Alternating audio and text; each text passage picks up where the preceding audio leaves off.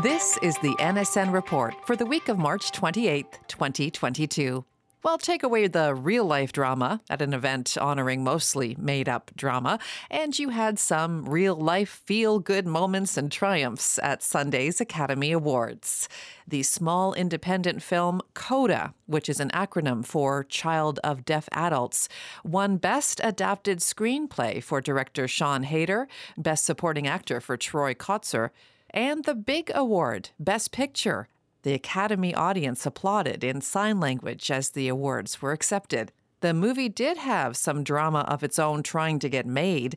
Star Marlee Matlin stood her ground along with Hayter, who insisted on hiring deaf actors, an idea the original studio funding the film was against. They wanted big names. Production was halted, and months later, the team found independent financing and proceeded to make the award-winning film. A team of researchers is using a motion sensor video game to help patients recover from a stroke. The game, Recovery Rapids, virtually puts the patients in a kayak, and as they go down the river, they perform arm motions, simulating paddling, rowing, swaying from side to side to improve their motor skills. This is done from their own home with a therapist checking in remotely, which is said to be especially convenient for rural patients and those who can't afford traditional therapy. The researchers found the game-based therapy led to improved outcomes similar to in-person therapy, known as constraint-induced therapy, while only requiring 1/5 of the therapist hours.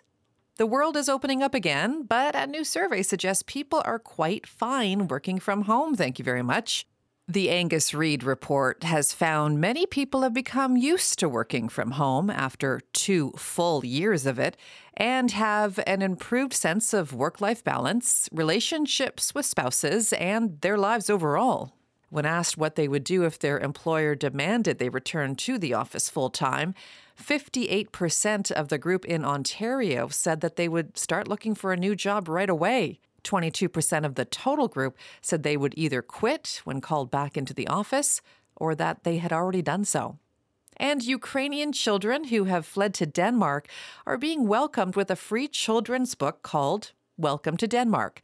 20,000 copies of the booklet, published by Media Brands Studio, have been distributed with more in the works. The booklet is designed to introduce refugees to the country while highlighting the cultural similarities to make them feel safer and more at ease. The chapters talk about what foods are popular in Denmark, the games children play, the weather, and some fun facts, including as many as 3 Ukrainian princesses have married Danish kings and princes. The booklet ends by describing the word coziness and how Danes are hoping to make Ukrainian children cozy in their country.